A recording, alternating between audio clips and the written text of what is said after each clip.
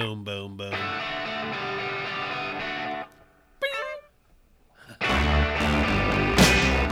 A lot of good sounds so far. Darling, you got to let me know. Should I stay or should I go? Very British. If you say that you are mine, I love this song. I'll be here till the end of time. So you got to let me know. Should I stay or should I go? Everybody now. It's always tease, tease, tease.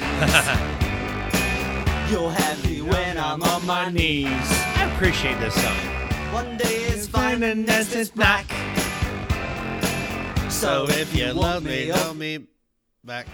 well, come on and let me know. Should I stay or should I go? I like that because he's telling this lady. Should I stay or should Yeah. I go now? He's not making it complicated. Should I stay or should You know? I go now? In this song, he's not like, I love you, babe. Are we going to be together? What are we going to do with our relationship? He's like, should I stay or should I go? Because Yeah. you got to let me know. If I stay, it'll be trouble. No, what is it? If Something I about- stay, it will be double. You're double. All right. It's got to be your bull. It's the Clash. And It's they're the awesome. Clash. Should I stay or should I go? You should go back to Rump Chat because we are back. Rump Chat style, Rump Chat action. Rampachata. Oh, it's been so good. I love it. Just rocking and rolling with another Rump Chat. And we're trying to make sure that we are getting one a week so we don't get in trouble from our fans. It's hard, people. But But we we're- love you, and we sacrificing. We are sacrificing. I am sacrificing my family right now. I have a We're in your living 2-week-old. room. Yeah, I have a few-week-old baby boy, and I'm like, go with your mom to the back room so Go sit in the back room with your mom. Uncle Big Bear and me can record a Yeah. podcast. Rump Chatting. But that's what makes us the best in the business, and I'll fight anybody who says different. I guarantee we're the it's not not being humble to say that we are the best clown. Humble. That we are the very, very best, the number one clown / music man, rodeo Western themed podcast. Ever. It's not even rodeo Ever. theme. But probably the best Or whatever. the best rodeo clown / sound man duo ever to be on a Remember, podcast. it's got to be Western sports. Western because we sports. Cover more than just rodeo. Hey, we're back on the Western Sports Roundup after the break. Bing, bing, bing, bing. Hey, everybody, it's me, Steve Kenyon, reminding you the American is coming up. Steve's back on there. That's good. Yeah, I love Steve. Steve's the man. I can't nail Steve's voice. Well, you got to talk like this, you know. Well, no, that's a little too much. That's a little too much. Hey, everybody, it's me, Steve Kenyon, reminding you Western Sports Roundup tomorrow night on RFD TV. And don't forget about the American. Is that close? Yeah, not bad. Yeah. All right. Steve's a good guy. Steve does we have great to- work. well- We are big Steve Kenyon. We'll have fans. to call Steve sometime because on Rump Chat, He lives outside of Stephenville. We should have had him come out. Stevensville, Texas. Stevensville, boys. God. So we have guests on, and we're going to have some great guests because we're going to be doing a lot of guests during the NFR because we're going to be going live Live every day. from the BFO tent. Yeah, outside the BFO tent. Come up and watch. Listen Come by, to talk us. shit. We don't care. Yeah, we're gonna have we should have a crowd microphone, Yeah. and to where they can come up and talk shit. And don't forget to, when you get your profantasyrodeo.com rodeo team to get in Rump Chat League, we're giving away a wrestling belt. Wrestling belt. We are giving away 2 round trip tickets inside the US Airfare. Continental Yep. in Canada to Las Vegas. We are giving away 2 gold buckle seats to a performance of the Wrangler National Finals. We are giving away 2 days of 2 VIP tickets to the Those. Bullfighters only. VIP. Yeah, VIP. Yeah, it's going to be fantastic. A $250 Cavender's gift card. Well, plus, if you win, even if you're in the Rump Chat League, if you win the whole deal, you win a brand new pickup, Ram 3500. yeah. So check it out, profantasyrodeo.com. Rump Chat League entries are open. Let's go. And we are giving away, we're going to do a drawing Yep. for all those who enter after the deadline's over. For all those who enter the Rump Chat League, we are giving away a Boyd Gaming 2019 NFR vest. Yeah, they're slick. Badass. They're slick. Yeah, so that is going down. Enter up, people. Yep. So today we have a very, very special, honorable, great, courageous, charismatic human being. Well, he doesn't know he's going to be on the show yet because we have until we get our people where we can introduce them. We started this last week. We're doing random phone calls. So we are going to call Bronk. Yeah. Rumford. We call our guests and they don't even know they're getting called. So we're calling my dad. All right, here we go. Let's call Bronk Rumford. This is going to be great. I'm so excited for this. I'll bet he's going to be in a good mood. Why wouldn't he be? Here he goes. He has no ringback tone like Hunter Cure. Yeah, no Post Malone. Thank God. Hello. Bronco. Justonius, what are you doing? Well, you're actually on the air with Rump Chat right now with me and Hambone. What's up, Bronco? Hambone, how in the world are you? Well, I'm better now. I get to talk to you, old bud. Dad, Well, I tell you what, it's always good hearing from you two. What kind of trouble are you into today? we're not in any trouble. We sorry for not calling you, but we are putting you as a guest on our show right now. Are you Well, busy? I thought maybe it's calling me to bail you out of jail or something. So No, have horse you, shit. No, Horse shit, 'Cause Dad. We've heard. Hold on, Bronco. We have heard Rump's side of the story about a college rodeo and him being in jail. Did you really leave him in jail for the weekend because it was going to cost $500 to get him out? Hambone, do you know how much I can do with $500 and him in jail? That's the only rodeo I can remember that I knew where he was at all weekend, and I didn't worry about him. I love it. I wanted to fight Dad so bad. Like when we got in the truck to leave, he was laughing. He's like, "How was your weekend?" And I'm like, "Not funny, Dad." So, You know what he told me, though? He said the longer the weekend went, the more people were in jail that he knew. That's true. I guarantee There's it. a real sense of community in the drunk tank in River Falls, Wisconsin. So, Bronco, so you're getting ready for the NFR. How's the Queen Horse deal going? Well, really good. Really good. So, Bronco, people, for you who don't know, Rumford for years has provided the horses for the Queen contest, for the horsemanship. Yeah. And so, which is, there is literally nothing the Rumfords have been a part of in rodeo. And, I mean, it just blows my mind. And so, how many horses do you take, Bronco? Well, you know, actually, we kind of manage the horses. I do, along with a couple gals, Lori Tolman and Jonna Neufeld. But those horses actually come from a lot of the stock contractors. We usually have 5 or 6 of our horses involved in that mix, but we usually use around 18 or 19 horses, and the stock contractors, you know, the various PRCA stock contractors take about 35 horses, saddle horses, to the NFR that they use in the opening ceremonies, you know, when they do the grand entry and bring them in state by state Yep. whatnot. So they're not all our horses, but they're all a lot of good horses. More importantly, we also told the story on Rump Chat of when you come up with your intro with me and Haley when I had to ride the bucking horse.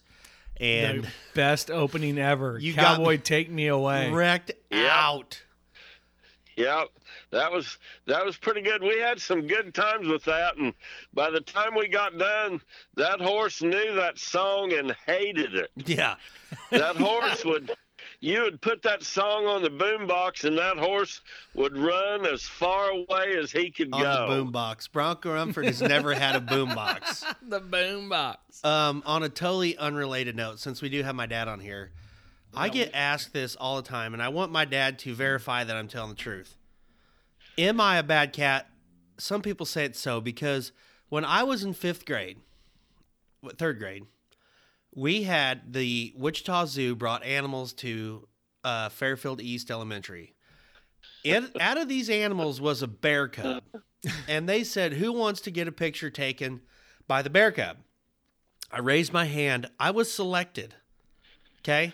Dad, now if I'm lying, I want you to back me up here. And lie with him. No, my dad will tell the truth on this. So I get up there, and this little bear cub looks at me. And I'm like looking at this bear like, hey, I love bears. And this little bear hand, open bear paws me. This little bear slapped me in the face. And I spin around, and I just punch this damn bear right in the nose. Slapped. I slapped a bear, and that's no joke, didn't I, Dad? That is true story, but what's more important about that story is how good a judge of character the bear was. The other story, since my dad's on the line, that I need him to verify. When I was in high school, and my dad made me go out for high school basketball. And you say you love basketball, though. I loved basketball. You're a Jayhawks fan. No. I loved basketball. I just wasn't one. You're just not good at it. I was okay. No, he could have been good. He could have been good at it if he would have decided to. There it is. He if you'd had put trouble more deciding to be good at it.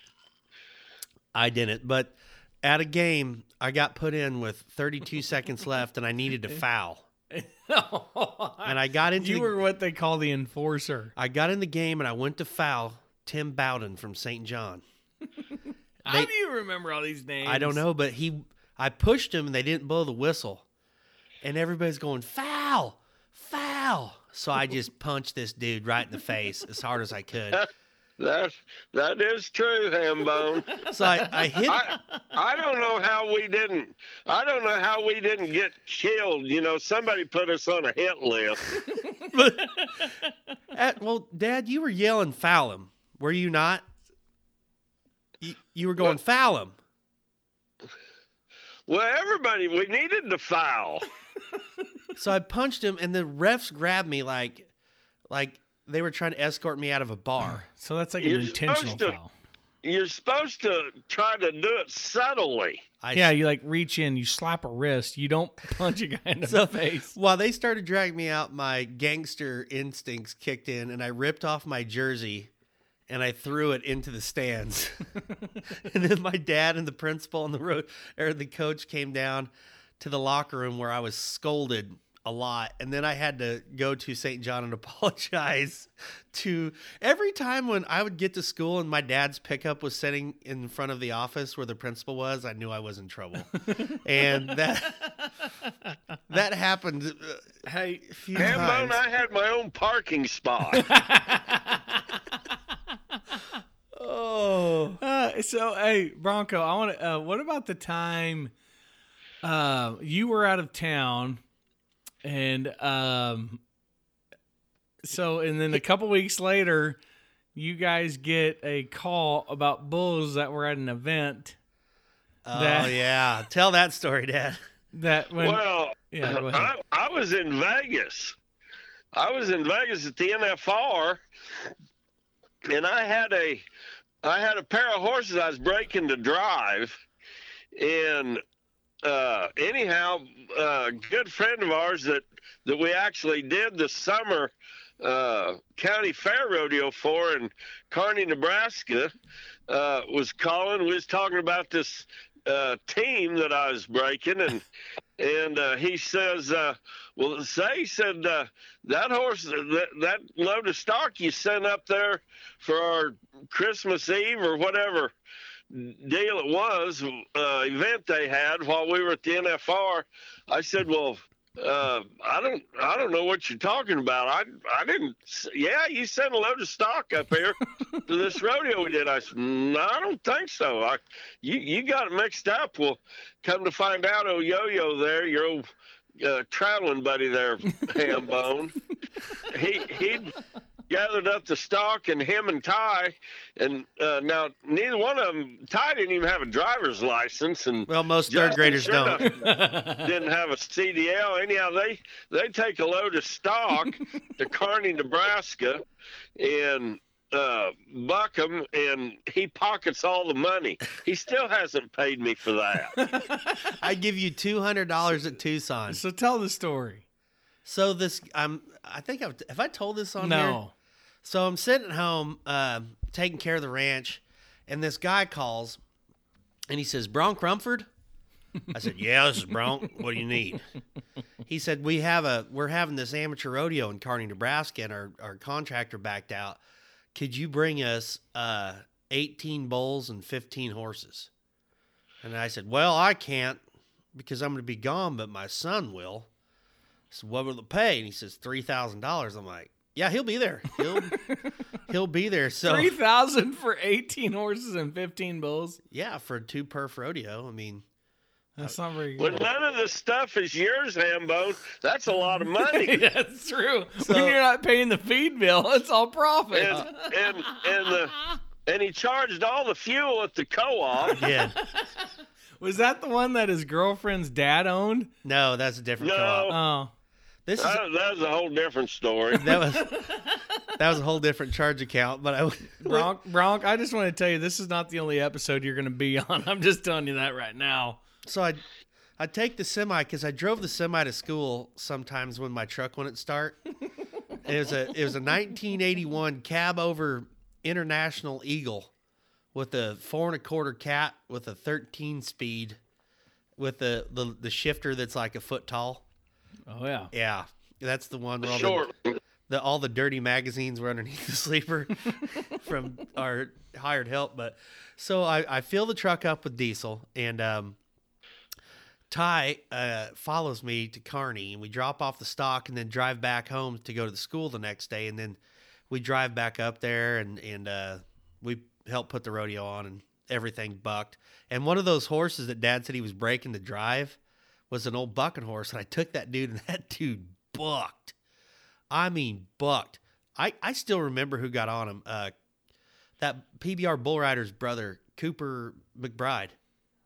Oh, Justin McBride's brother. Yeah, he was like 80 or 89, doesn't matter. But we get home, and I had told him to make out the check to cash.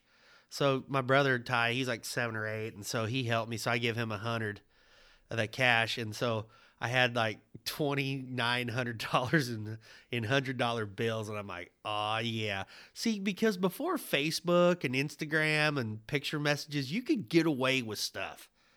But when Dad got home and he found out that's where I got home from school, and he's sitting at the table in the kitchen, and that's where Haley and me and Jeff and Cody and Dusty, like when Dad sat at the kitchen table, you are in a pickle. And so Dad told me, he said, if you just pay me back, if you give me the rest of that $3,000, we'll call it even and you won't be in trouble.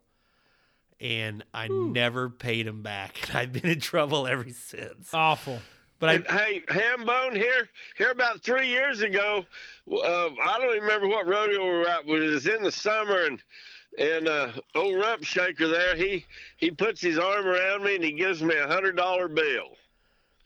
And he said, "Dad, you remember that deal in Kearney that time? I'm going to pay you back.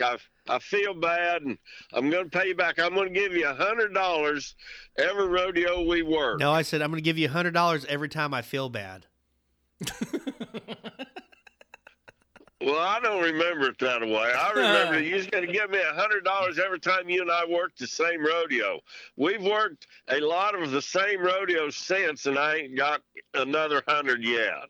That's because you didn't listen, Dad. I said, every time I feel bad at a rodeo we're working together, I'm going to pay you up to $100. No, see, this is terrible. I mean, this is the man who brought you into this world, who provided for you, put a roof over your head, food in your belly, gave you life lessons.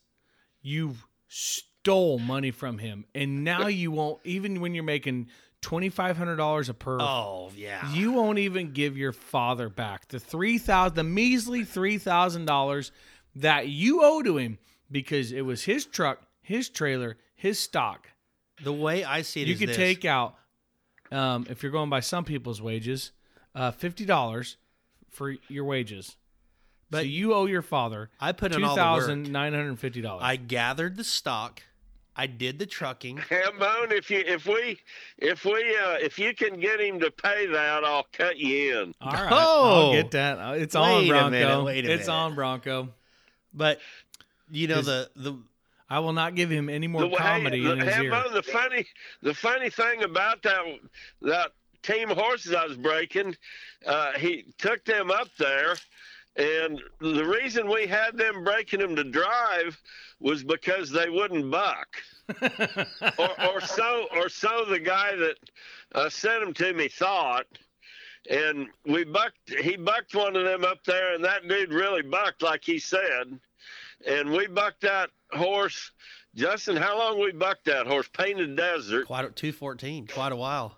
Yeah, quite a while. Anyhow, one year he was the Saddle Bronc Horse of the Year in the Prairie Circuit. This is after the guy sent it to you. Yeah. Yeah. And if it wasn't for me, we wouldn't have found that horse. So you're saying you're equal. No, he's not equal, Yeah. but there is some truth to that. Yeah. Just like every J.R. Rumford story, Bronc, there is And I some guarantee truth you- to it. I guarantee you, Hambone, there has not ever been another horse that was bucking horse of any circuit that was broke to drive double or single. That's You could buck him, ride him, and drive him. that's a true story. Driving. Yeah, but you He know bucks, what? He rides in big trucks. Well, but actually, but back in the day, a lot of horses did that. If you look at the old archives at the old Flying U, there was a lot of rodeos where they had to lead the bucking horses into them old coliseums. Yeah. You know that? And so Oh, yeah. even like our horses, like back in the day, my grandpa Floyd, a lot of our horses had to be broke to ride because we would let the Girl Scouts ride our bucking horses in between rodeos at the Girl Scout. How does that? It amazes me how you put Girl Scouts, They were broke to ride. but then Those horses- once you put a flank Hambone, on them, it was. Those horses were broke to ride, and they were gentle. But you hang that flank on them, and they would buck. Now, and that one year I'll never forget. Horse we called is branded number 80.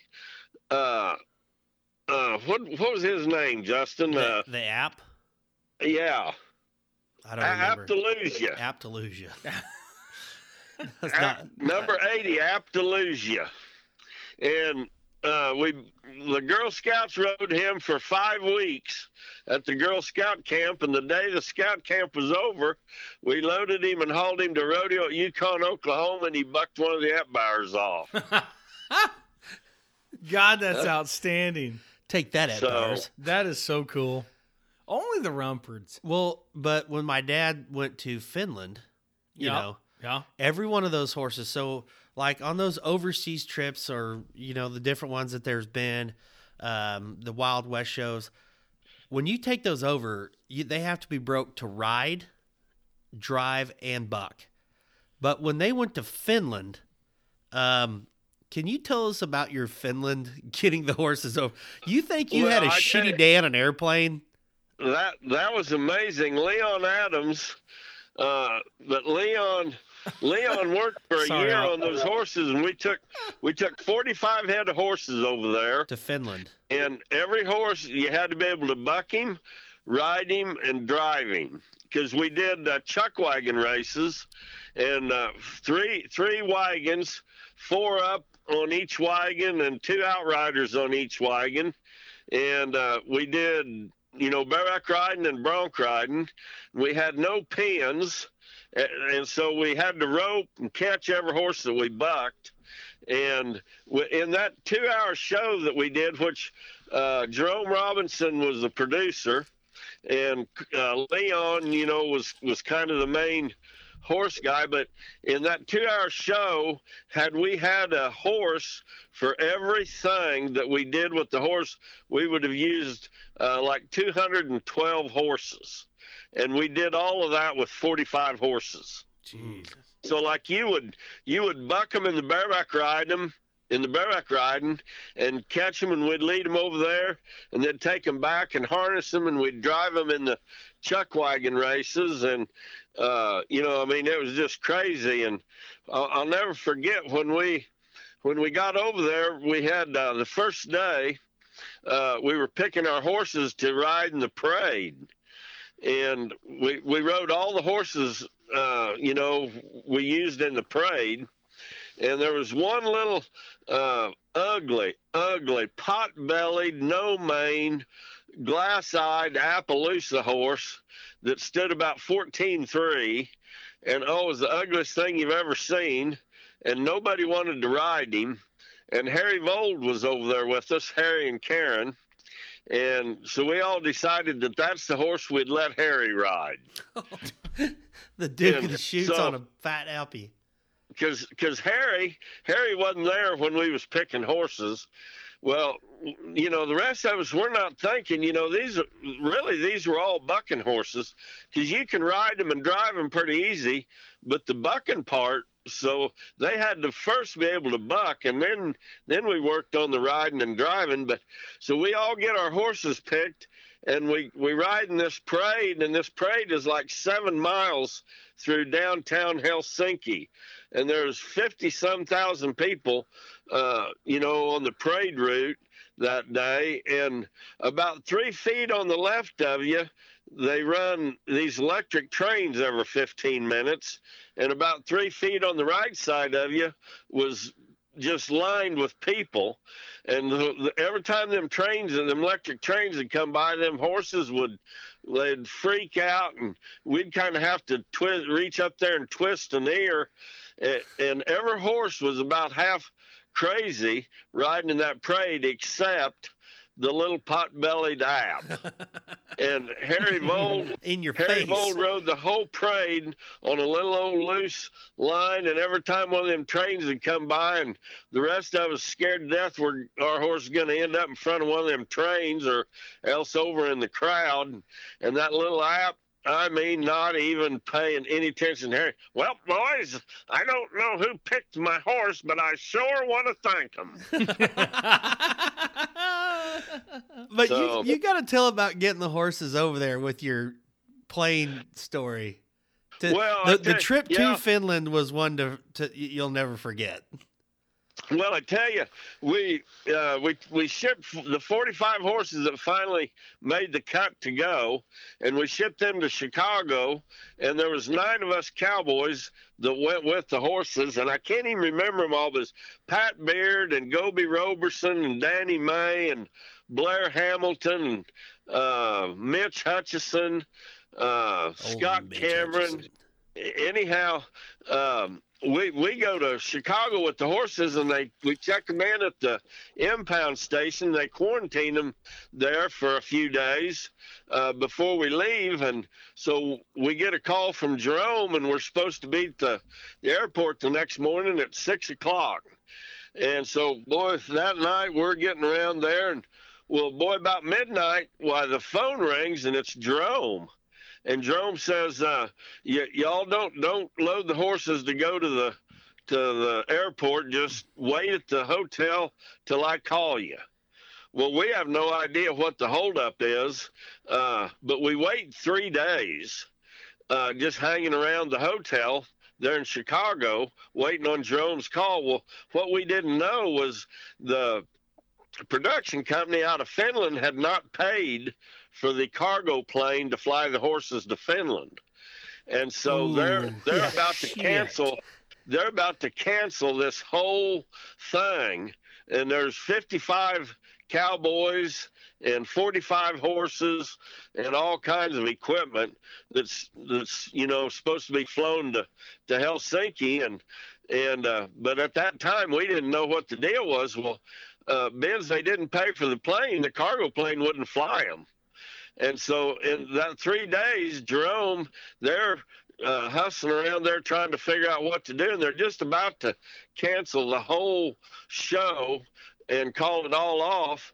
And they find an Egyptian airline that will fly the horses. You got to be shitting. It's like Uber for horses. And the only thing they didn't have a cargo plane. They just got a passenger plane.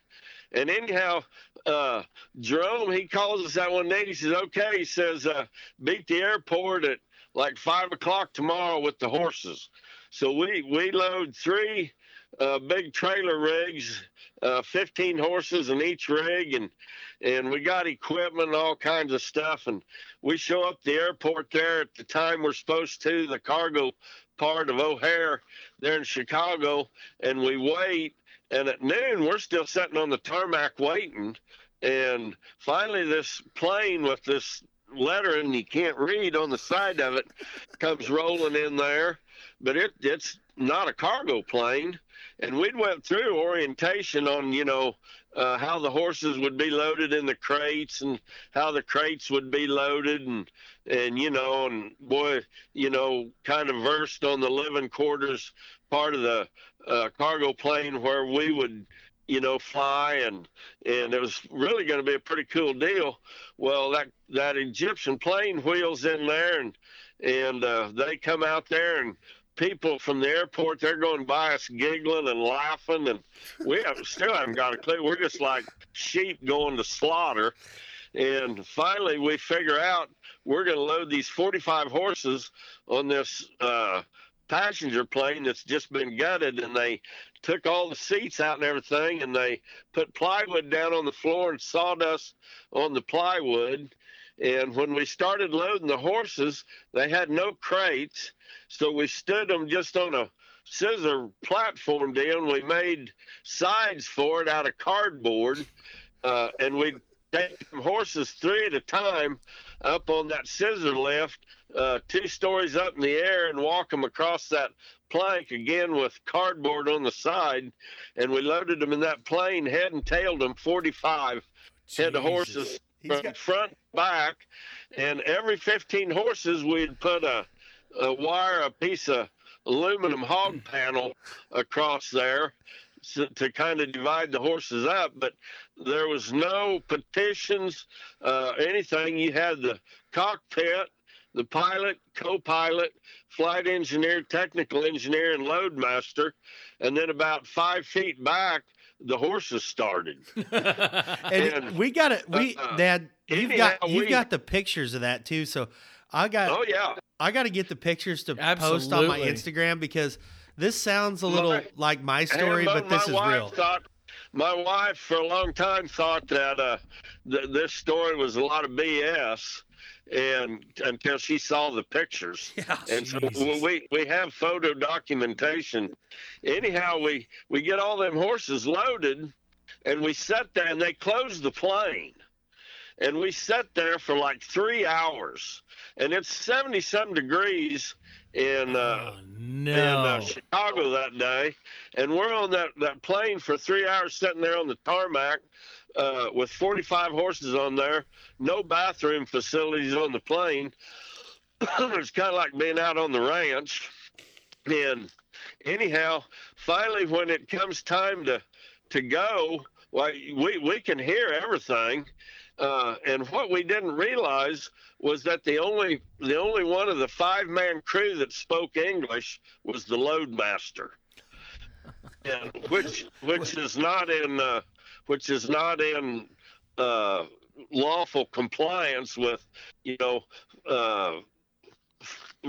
flights. Yeah. You've got to speak English. The FAA. Well, anyhow, and your Egyptian's always been pretty shitty. So whatever, turn out on the taxiway and taxi to the end, and then wait for instructions to take off. Well, these Egyptian pilots, they pull out there on the taxiway, that runs beside the runway, and we turn and we take off.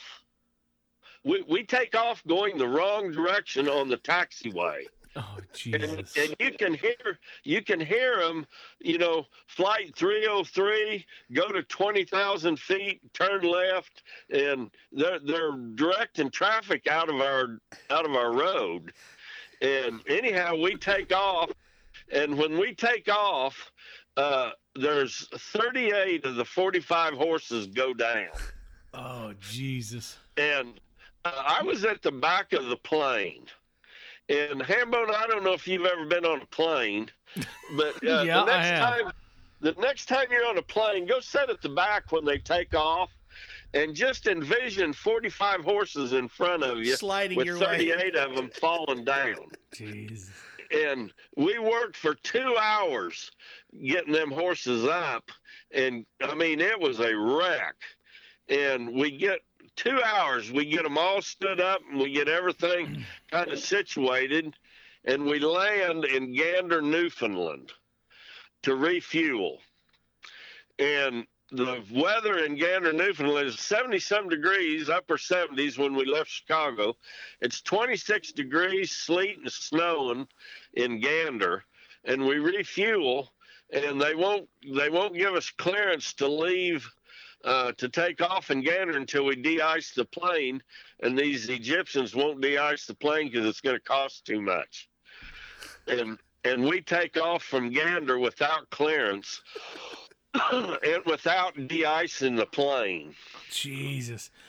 You would be arrested for life if they did that now. This was in 1991, so you could still get away with that, right? Back Well, then. we did. I guess we did get away with it. Yeah, they did. Anyhow, in our contracts on those overseas trips with Jerome, one of the stipulations that you're absolutely not allowed to get drunk. Well, I'm out. you will be sent home without pay if you are, drunk. Well, when we were in Gander there, Badlands Blair Hamilton, a couple of them guys were about half scared of flying, and they were really scared when we took off from Chicago on that little jaunt. Well, Blair Hamilton, he goes to the airport in Gander, and he stocks up on liquid courage, and but when he comes back to the plane, he's in Gander, he's as white as a sheet. And he said, "You'll never guess who's in line in front of me at the liquor store." And it was one of our pilots. And that flight from Gander to Helsinki, they dined on wine and who knows what. Anyhow, so did we. So do we. Badlands Blair, when we land in Gander, or when we land in Helsinki, he's passed clear out. And you can imagine now, we've been on this plane 14 hours. Oh, my God. The smell was, the ammonia was horrible. Bad. Anyhow, as we land in Helsinki, we can hear them, talking, and they were supposed to, once we get on the ground, we're supposed to taxi here, and anyhow, they give us directions where to go, and once we get there, we're not to open the doors, and they're not going to open the doors till they get all the TV cameras, because they've got Finland's big TV station. They're going to do a big deal on the horses, and the All-American Wild West Show and Rodeo Troupe coming to Helsinki, and we're going to have a big TV deal, and boy, it's really going to be something. And we get to where we're supposed to, and they open them doors, and TV cameras everywhere, and old Badlands Blair, he walks out there. We all walk out there like we're supposed to, only when we hit that fresh air, old Badlands Blair, he's sick and throws up all over it. And Jerome Robinson, Oh, God. Jerome hardly ever loses his cool.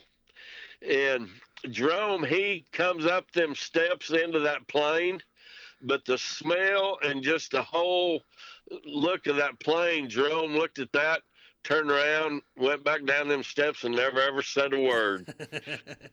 Anyhow, that plane, that was something else. When we shut the door in Gander, it took them like 7 or 8 times to get that door to latch because of the ice and the buildup, on the plane from the sleet. Oh. Excuse me, and everything there, and so we didn't know if once we took off in Gander, we didn't know whether that door was going to come open or what. But and again, when they took off, I mean, they just tipped her up, and away we went, and we had horses down. We went through that deal again, but the plane was 12 hours then from Gander to Helsinki, but we landed. Everything was good, and it was quite a show. I guess you really got to say this. I forget about this story sometime, but next time that I'm complaining about being in the middle seat on the Southwest flight for 2 hours, I want you to remind me that it could be worse. I could be in a 757 with 45 head horses. Just pissing all over. Oh, the ammonia, I can't imagine. Oh, but I have got to find, when I come back to Abbeville, I'm digging out those pictures because, like, when I first heard the story, I'm like, okay, Bronco, Yeah, you didn't believe it either. No, but because that's quite a story, Bronco. That is an amazing. That's a story. Was the don't get drunk policy, that was just on that trip though, wasn't it? Did we lose him? Bronco, are you shitting me? Did he hang up? He's probably got it on mute and he doesn't know it. All right, let's want to take a Gold Buckle beer let's break? take a Gold Buckle beer break. Gold Buckle beer and Bob Wills music. Rump chat. And we will we'll be back. We're gonna try and get a hold of Bronco. God knows what happened to him, and we'll find him. So anyway, we'll be back. To be nice. And all the joy within you dies. Don't you want somebody to love? Don't you need somebody to love? Wouldn't you love somebody to love? You better find somebody to love. Cable guy.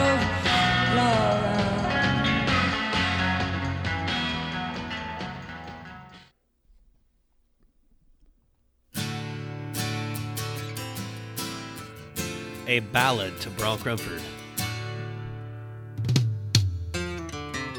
The preacher man says it's the end of time, and the Mississippi River, she's a going dry. The interest is up and the stock market's down, and you're only getting mugged if you go downtown. You're not going to get mugged in Abbeville. Maybe by the Amish. I live back in the woods, you see. My woman and the kids and the dogs and me. Who can survive? Bronk Rumford. Got a That's right. shotgun, a rifle, and a four-wheel drive, and a country boy can survive. Bronk Rumford can survive. Oh, what a good song. All right. We're back. Flower field all day long. I can catch catfish from dusk till dawn. Yeah, but okay, a couple things. My dad's never had a rifle or a four-wheel drive, and he's not a fisherman, so. You never went fishing with your dad down at the old watering hole? My grandpa Floyd used to take us hand fishing. My grandpa Floyd can noodle. Oh, noodle. It's not hand But- fish. It's called noodling. Noodling? Noodling, I To said. D, as in Dave, as in Derek, as in dog. Let's get Bronco Rumford back on the line. We lost him. Gotta come. Hello. There he is. Bronco, you're back. We're back with Rump I'm Chat. back. Did you have a Gold Buckle beer during the break? I did not. Well, we got to get you some Gold Buckle beer. I was. You need to stock me up with that. Well, it's in my refrigerator in Ponca City.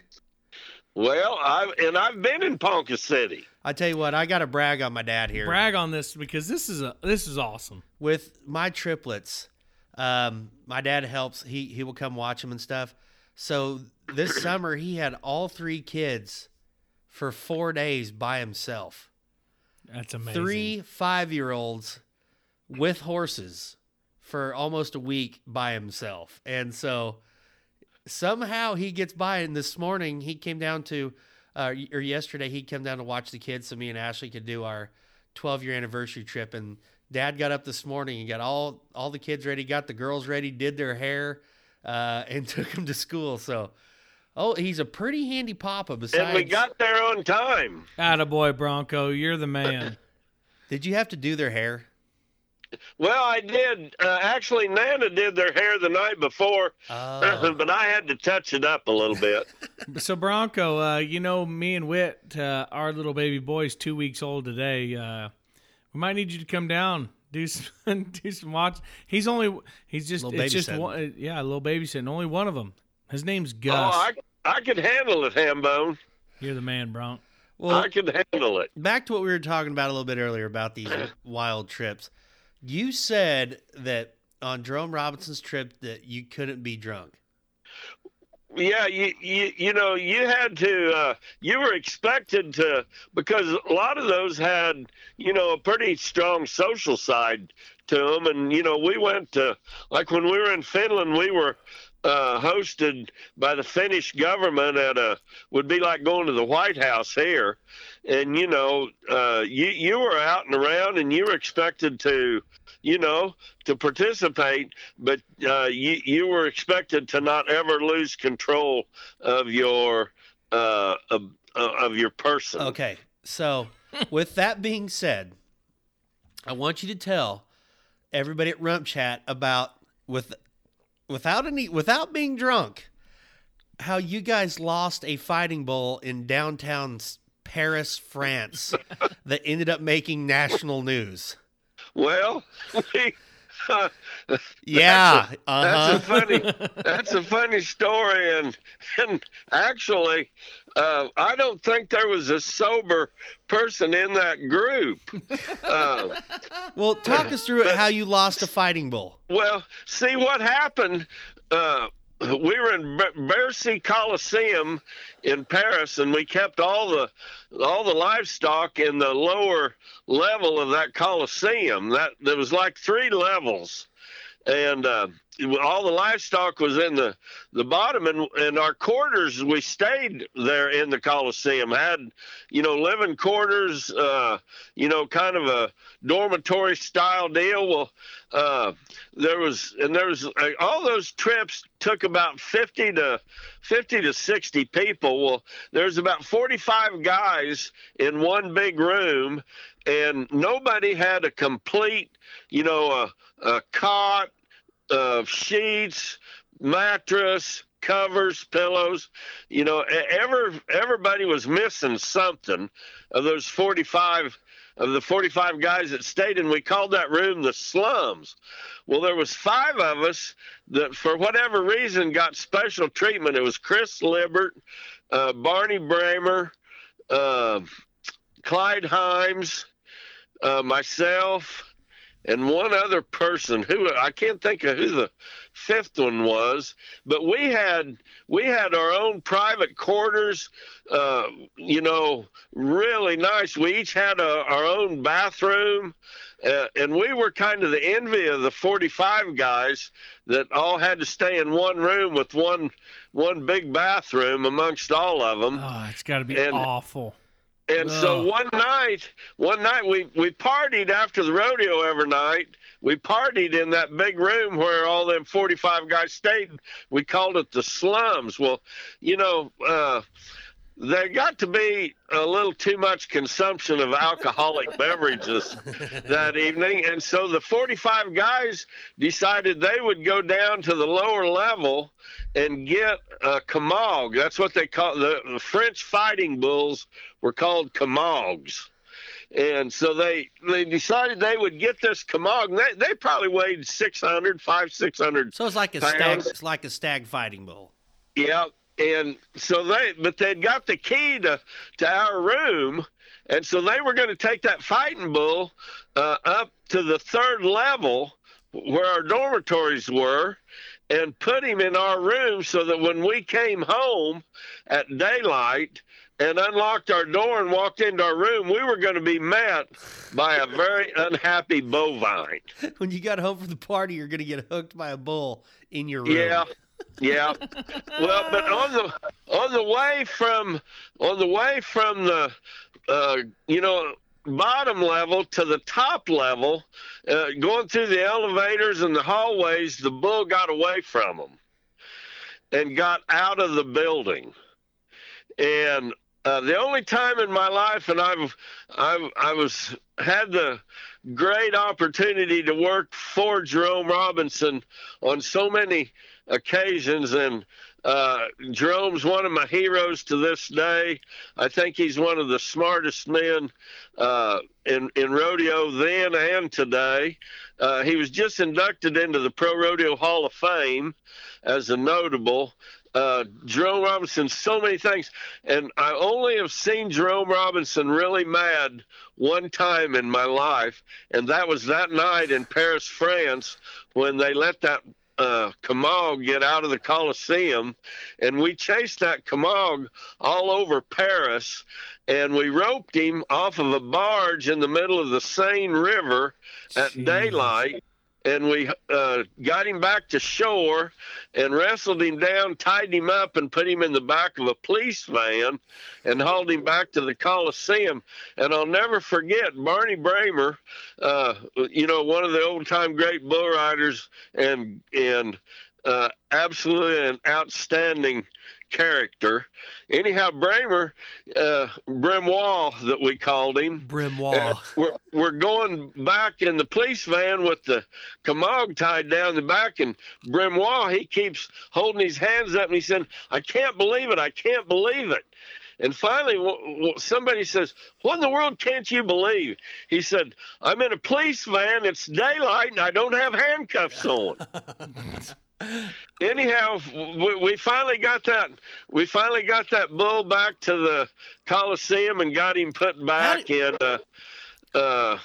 Anyhow, How did he get out of the Coliseum? How did he get out? Yeah. Well, when a mad fighting bull breaks loose and takes off running down hallways and open doors, and one door leads to the next door, and you got a bunch of drunk hooligans chasing him or him chasing them, and finally he gets to the door and gets out. It wasn't that hard. I wish that we could find that article, because I want to do one of those memes that says, "You think you've partied? Have you ever let a fighting bull get out of a Coliseum and had a rope it in the middle of the river off a police barge?" Yeah, you ain't done shit. Yeah, you know what? You make me feel bad about my little excursions, but I've never let a fighting bull get out in Paris. Justin, I think in one of those books at Mom's place is the article in a Paris paper that next day, and it said American bull goes insane. Insane River. Did you get that one? You'll have to excuse my friend, Dad. He's a little slow. I get it. Oh, God, that's good. There ain't much. So, didn't you guys go to Spain too? Yeah, we because Rory Lemmel was on that. He talks about that. Rory went on the one to Venezuela. That's it. He And- said it was insane that you were really young. I was a senior in high school. Yeah. hey, I shouldn't have went. Rory Lemmel has got no backbone. Let me tell you about Rory Lemmel. Rory and I, we're in. I think I'm trying to think of that town, Barquisimeto. Oh yeah, pronounced like that. Venezuela. Barquisimeto. And the people there would come for a 3:00 in the afternoon performance. The stadium would be full at 9:00 in the morning. Anyhow, they come down to our quarters there in Venezuela, and they say, "We're going to have a queen contest today. Any of you cowboys like to judge the queen contest?" Well, I've been involved in the rodeo queen world for a long time, and so naturally, I volunteer. And Well, naturally, Rory Lemmel, he's right there, and Rory, he's pretty well versed on all aspects of rodeo, and he thought he would be a good judge. So Rory and I, we volunteered to judge the Queen contest in the Rodeo Queen contest in Barquisimeto, Venezuela. Well, now we get out there, and you got to understand there's like 12,000 people in this bull ring. And so we judged the 5 girls, and every one of them was absolutely beautiful. And they weren't dressed in rodeo, but for the record, they were wearing bikinis. Like they were dressed more like what you would see down at Spring break. Sadie's, nightclub. Sadie's Ladies in Ponca City, Oklahoma. Oh yeah, I didn't know if you'd picked up on that. Oh, I've never been there, Dad. Is it good? I don't know. I just drove by it the other day, and Bandy said something about it. So I don't know. Burned. But Damn it, Bandy. anyhow, 4 of these 5 girls are dark-skinned, dark-haired, absolutely gorgeous South American young ladies. But the fifth one was a blonde, fair-skinned, blue-eyed, blonde-haired blonde, and was very noticeable. What made her noticeable, Dad? Well, I can't remember right off. Bullshit. But I'm sure there was a couple things about her. You're not alone on this phone call, are you? Mom's right there, isn't she? You're not with Mom, are you? Anyhow, when it comes time to pick the winner, Rory and I are supposed to go over, one on either side of her, and then one of us hold up the hand of the winner of the Queen contest. Well, now you got to understand tradition in South America. When they're at the bull ring and something happens and they like it, they throw empty beer cans into the ring.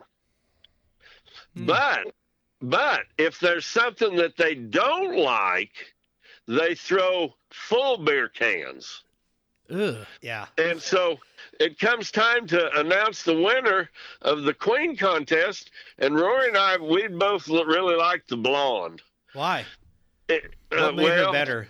She just, her complexion of her skin was so nice. Oh, God. And so we go over and we start to hold the hand of this blonde up, and a full can of beer hits the stage right in front of us. And Rory, he doesn't even bat an eye. He just turns to the gal on his left and holds her hand up, and they cheered and clapped and threw empty beer cans into the ring. He did it. That sounds just like Rory. That is spot on. See, me, I was going to stick with my pick because, I've got scruples. Oh, God, you got scruples? So, you know that. Anyhow, Dad, you remember Rory, he bailed. First sight of, a little, just a little issue, and he bails. Well, in his defense, it's pretty scary when people start chucking full beer cans. And when you're as low to the ground as Rory. Oh, throwing beer cans. You could hit him in the nose. That hurt. Rory, I work for Rory a lot, Dad. Yeah, you're an idiot. Kind of my boss. So you're an idiot. I'd really appreciate if everything you said Justin, on that trip to Venezuela, Justin was supposed to, in the wild horse race, Justin was supposed to mug. And Jerome said in the post-production meeting, Jerome says, Justin, when you mug one, you got to get close enough to touch the horse. Not really into that. I was the youngest guy on the trip, and so I had to do all the stuff nobody wanted to do. I had to get on Bodacious like 9 times. Yeah, I bet you did. I did. Dad made me get on Bulls, and I didn't want to, and I was underage, and he told me that I could drink all the Polar Light beer that I wanted if I just get on Bulls at these Wild West shows. So, Polar Light was the official beer sponsor. So my dad's like, here you go. And he'd give me a case of beer, and then I'd get on these bulls and get jerked down. And we were traveling with the Dallas Cowboy cheerleaders. Like, we had like 4 cheerleaders. And I was trying to hook up with one. Justin sure couldn't ride bulls very good, and he never could hook up with any of the cheerleaders. But the one thing that he did do good was he could turn a back flip with his shafts, spurs, and everything on. And so he was a hero for that. But I don't think he ever got one of them 12-point bulls. Bullshit. Hold on. I don't think he ever got to the whistle on one. He never got to the whistle on No. a bull or a Dallas Cowboys cheerleader. When I got hung up and knocked out in Maracaibo, Venezuela. Oh, God, here we go. Have you seen the scene from The Sandlot when he jumps in the water and act like he drowns? Yeah, squints. And then the hot chick brings him back to life. I got knocked out, and I woke up, and one of the Dallas Cowboy cheerleaders was trying to help me bring me back to life, because turns out in Venezuela they don't have the best EMTs. yeah. The EMT at our first rodeo went to was an EMT with a Subaru. Didn't even have a stretcher or lights. I told Dad, I'm like, I don't think this. No, you're fine. You got to understand in other cultures, things are. I'm like, there's no ambulance. Like, Justin, one day we were setting up the arena in one of them bull rings, and Justin, he said, I'm about to starve to death. He said, I got to have something to eat. Well, now, in South America, they don't have a quick shop on every corner, or they don't have fast food restaurants. So Justin, he gets out into the streets there wherever we were, and he comes back with a styrofoam full of burritos. And so, boy, we sat down there with our Polar Light beer and the styrofoam deal full of burritos that Justin brought back, and boy, we're just chowing down, and our interpreter comes by and he starts laughing. What do you suppose we were eating? Horse. Those burritos were made of goats and dog. I couldn't finish. Like, the worst part was, What is it good before you knew that? oh, It was really so was. good. Actually, So what does it matter? Actually, if nobody would have said anything, you would have never known it. Well, I went down the Exactly. corner, and when you're not from South America and you're wearing a cowboy hat and spurs in a downtown city area, you stick out. And this little kid was selling me that $1 American. I'm like, really? So I had a bunch of Bolivars or whatever they're called. So I had bought the whole cooler because like sometimes when I go to Taco Bell and I'll get like the family pack of soft tacos. Mm-hmm. That's what I was trying to do there. And I was sharing. I couldn't finish. I started throwing up because I can't eat a dog. But not my dad. He finished her. He finished off the tacos. But Tim, Let me tell you something, Hambone. You would have never known but what you were eating beef. but Dad, Yeah, Lassie. but you'd never know. But I did know. Okay, that's blah, blah. But that was the last. Actually, that was the last overseas trip. I kind of bailed on those after all the accidents that I was in, and like when we would go in between rodeos, we had to ride this bus, and so the Polar Light beer people would load it with like 70 cases of beer, and all those cowboys, Wes Bailey, Thad Bothwell, Jeff Miller. Rory and Red Lemmel. Yeah, Jeff Miller, the bareback rider. These dudes would just drink beer all night long on that Well, that's bus. all you had to drink was the beer. Oh, and they would sing and tell stories, and the bus smelled terrible, didn't it? Do you remember how bad that bus smelled? Oh, yeah.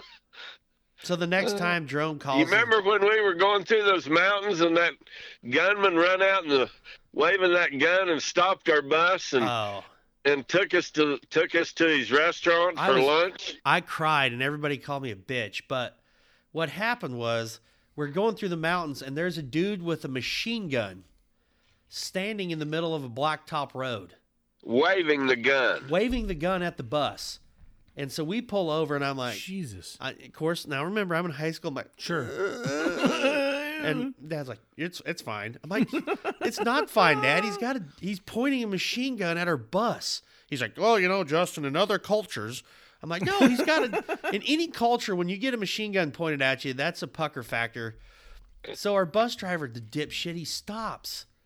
I was saying to hit the guy. No. And he comes on the bus with a machine gun and says, I'd like to invite you guys to eat in our restaurant.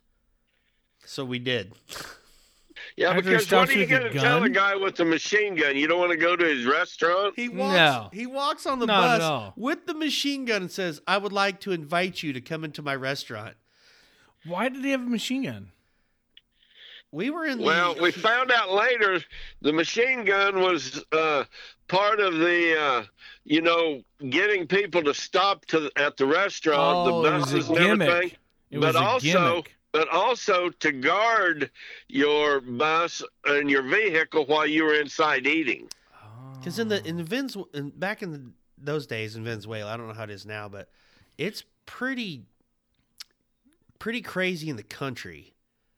Like the cities were pretty nice, but you get out in rural America in Venezuela, and it was a touch hairy, I guess you would say. Yeah, I would say. It wasn't like Reno County, Kansas. Yeah, you guys are a long way from home. Yeah. Yeah. Anyhow, it was really a good place to eat. I hope so.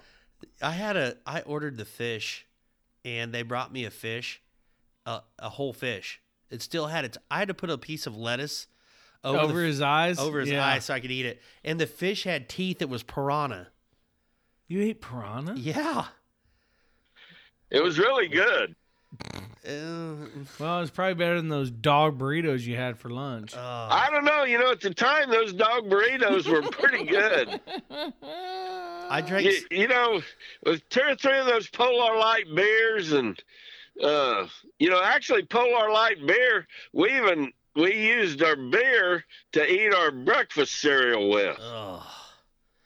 I drank so much beer I couldn't do it. I told Dad one day, I go, dude, I never want to drink beer ever again. Oh, yeah, he really stuck to that, didn't he, Bronco? Yeah, for about 2 weeks after he got home. Yeah, but Dad said, well, don't drink the water. I drank the water. Terrible. Did you have the shits? Oh, the what? Oh, yeah. Have you ever seen a calf running off a wheat Yeah. pasture? The old screaming memes. The old I was like that for a week. The old scours. And you can't just take a dump anywhere in Venezuela. I thought you could. Do they not? You have to pay to use you have to pay Yeah, to because is it like Mexico where a lot of the places don't flush Yeah, it's because the infrastructure is so old and bad? a little hairy.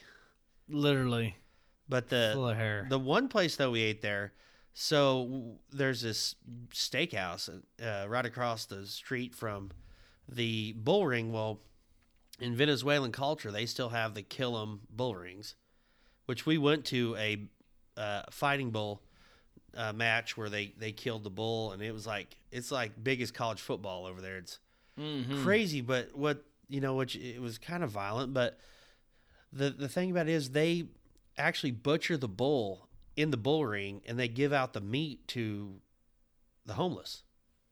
But there was a steakhouse right across the street where they actually had steaks from the bull ring. So we went over there, and we were hungry, and it's hard to find a good steakhouse because like the people that raised meat in Venezuela, that raised cattle, it wasn't like over in the States where you got a bunch of cattle in a pasture. Like they would have like a steer tied to a tree. That was like their ranch. Mm-hmm. And so we went over there, and I ordered a steak, and this steak came out, and I'm talking like 1.5 inches thick, T-bone, huge, smelled, delicious. You couldn't have cut that steak with a chainsaw. Hard as a rock. Hard. Why was it so? Because it was fighting bull. It was a bull from a couple days earlier. Got you. From the bull ring, and it was. Do you remember that, Bronco? Oh, yeah. Yeah, all those bull rings, South America and Spain, everywhere they had the the packing plant right in the bull ring. And they would hand out the meat behind the bull ring, wouldn't they? Oh yeah, see those bulls in all those fights. Those bulls have to weigh so much and have to have been fed. I mean, those bulls are fat. They're ready to go to the food chain when they fight them. I believe the term you're looking for is they're ready to be harvested. Yes, Yeah. harvest. They don't believe in veggie burgers. In Yeah, South no, America. no. You're not gonna slide one of those on there. But so we had a college rodeo talk, and you are done with college rodeo. The rodeo coach at Fort Hays State University. You guys are done with college rodeos for a while, and so now you are in NFR and take care of your grandkids mode. But I do have to get a picture of this. Bronco is actually very, very good. Ashley and I started a tradition years ago where we buy matching Christmas jammies That's awesome. It's the best. for everybody. That's so great. So on New Year's or Christmas Eve after church, Bronco puts on his Christmas jammies, Yeah, Bronco. and we just hang out in Christmas jammies. And Bronco set a new record last year. He kept his Christmas jammies on from Christmas Eve until January 14th. No, it wasn't that long, but it was. What was your record in the Christmas jammies? It was like 4.5 days. Hambone, I drove from Justin's house to our house, which is about 2 hours, 2.5 hours, and I had to stop at a truck stop and fill up with fuel, and I had to go inside and pay for it. And my wife, she said, "You are not going in there with those Christmas jammies." And I said, "Well, I am." And so my cowboy boots and my Christmas jammies, I walk right into that truck stop, and everybody in the truck stop, and there wasn't a lot of people, but there's probably 6 or 7 people. Everybody stops and just stares at me. And I walk up there to the desk and I pay for my fuel, and this gal behind the desk, she just has this really cute, funny smile, and she looks up and she looks me right in the eye and she says, "Sir, you don't lack for confidence, do you?" You should have bought a 6-pack of beer and a carton of cigarettes in your Christmas jammies. Ho, ho, ho. This from my kids. But the one thing that Dad did say on a serious note last year, he's like, "I don't know too much about that Snapchat, but please quit Snapchatting me when I'm sleeping." Because every time he would close his eyes, I'd take a picture of him, and it looked like he actually slept for 36 hours. So, Well, yeah, it did. I can't argue that. yeah. So I was going to say something, but I'm not going to do it too. I don't really sleep as much as he makes it out to be. Although I will say, if I get a chance to take a nap, I will take one. I want to Oh, so will he. So he's got nothing to say. I want to wake up my dad. Like, my dad would wake me up when I was in high school, the most annoying, horrible, shitty way ever. Instead of walking in the room, I don't know how Vince woke you up, like, but instead of Dad, like, kind of shaking My dad woke me up by cleaning out the dishwasher. Oh, Just cleaning dishes together really loud. my dad, he wouldn't be like, "Hey, Justin, hey, good morning, man, get up." He'd come in and he'd go, "Good morning to you. Shut up. Good morning to you. Good morning, little cowboy." And I'd be like, "Go to hell!" Like, I hated it so bad that I would jump out of bed to chase him, and then I was up. So that's why I do that to my children now with Motley Crue mornings with my Bluetooth speaker with "Shout at the Devil" as loud as it will go. So, I love those. oh, well, Bronco, this Awesome. this is literally the first of very many times you are going to be on this show. And Vegas, when we're all together, hopefully you could make it out. We're gonna be live at the BFO. It'll be midday. If you could come spend a few minutes with us, I will try to do that. we would love to have that, because you are one of my favorite, personally, you're one of my favorite human beings on this earth. You're just always fun to hang out with. I bought you beer all night at the hospitality in Abilene, Kansas, or Texas. And that's a lie. It's free Gold Buckle beer there. There you go. Bronco, it's always fun. My dad told me one time, I remember my dad saying, you can't expect the people to have a good time if those of us that are putting on the show don't have a good time. Amen. Amen, Bronco. That's a good way to end it, buddy. Well, have a good night. All right, you boys have a good evening, and we'll look forward to doing it again. Yes, sir. Night, Bronco. You bet. Good night. Love you, Take Dad. care. God, what a! I love your dad. I absolutely He's done love and him. seen a lot of different stuff. But We haven't even touched the surface of No. the shit.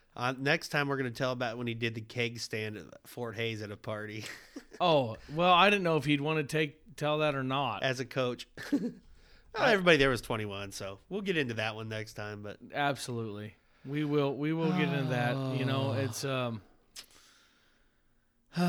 Bronco. Anyway, all right, folks. Well, that's another Rump Chat. Rump Chat's over. Thanks for stopping by. They're good friends from the Gold Buckle Beer and Boyd Gaming. Thank y'all. We'll talk to you later. Have a good night. Father of mine, tell me where have you been? You know I just closed my eyes, my whole world disappeared.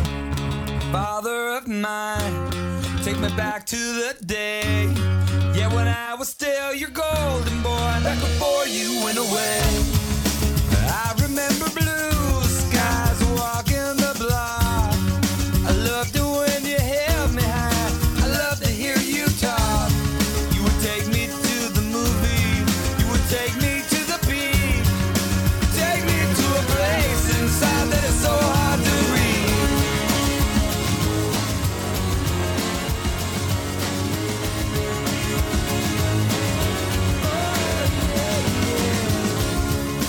Father of mine, tell me where did you go? Yeah, you had the world inside your hands, but you did not seem to know. Father of mine, tell me what do you see when you look back at your wasted life and you don't see me? I was 10 years old, doing all that I could. Was it easy for me to be a scared white